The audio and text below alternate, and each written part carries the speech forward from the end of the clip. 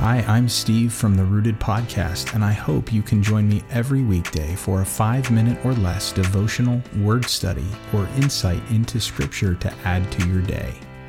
Welcome to Fruit Snacks.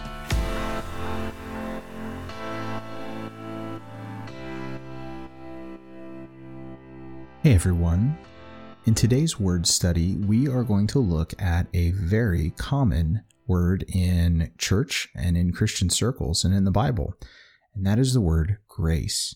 When we think of grace and we think of it from an English language perspective, it can take on a bunch of different meanings depending on its context. It can certainly mean approval, favor, even things like mercy or pardon, special privileges. But it can also mean things like a charming or an attractive trait. If someone is said to be graceful, it can mean ease or that something is easy. For instance, saying that she moves with grace. It can also mean that someone's considerate or thoughtful. Someone's very gracious. Question for us is that how the Bible uses it? Or does the Bible mean something else when it talks about grace? The Greek and Hebrew words themselves have a lot of overlap with some of the ways that we use it in English. Generally speaking, the words for grace can convey this idea of goodwill, of favor or kindness, and also some sort of benefit or reward, but also this idea, and I think this is a key one, of acceptance, that something is acceptable or has become acceptable because of grace. I want to look at a handful of New Testament passages that use the Greek word. And the first one is going to be in Romans chapter 6, verse 14.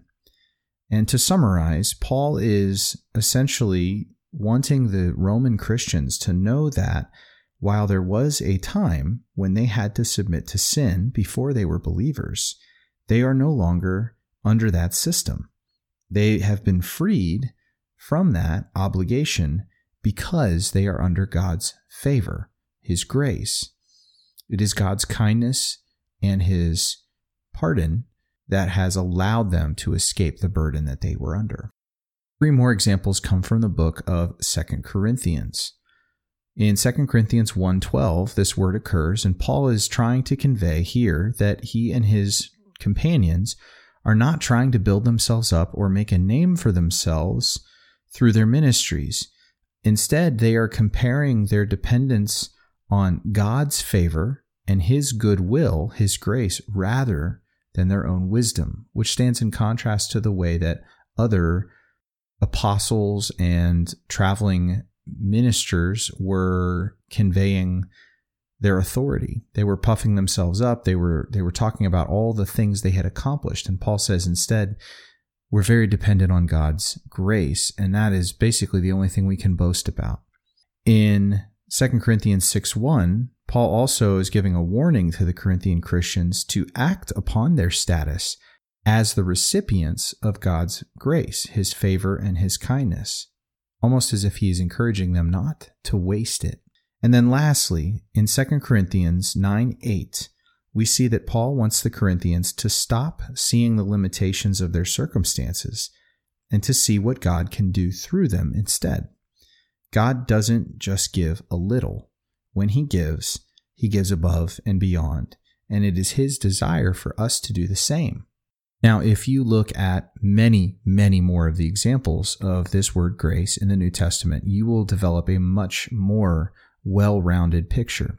But for our purposes here, in summary, it's interesting that when you take a much larger sample of the word grace, you come to a conclusion that grace in the Bible is not only used to describe what God does and how He does it, but it also has to do with who God is.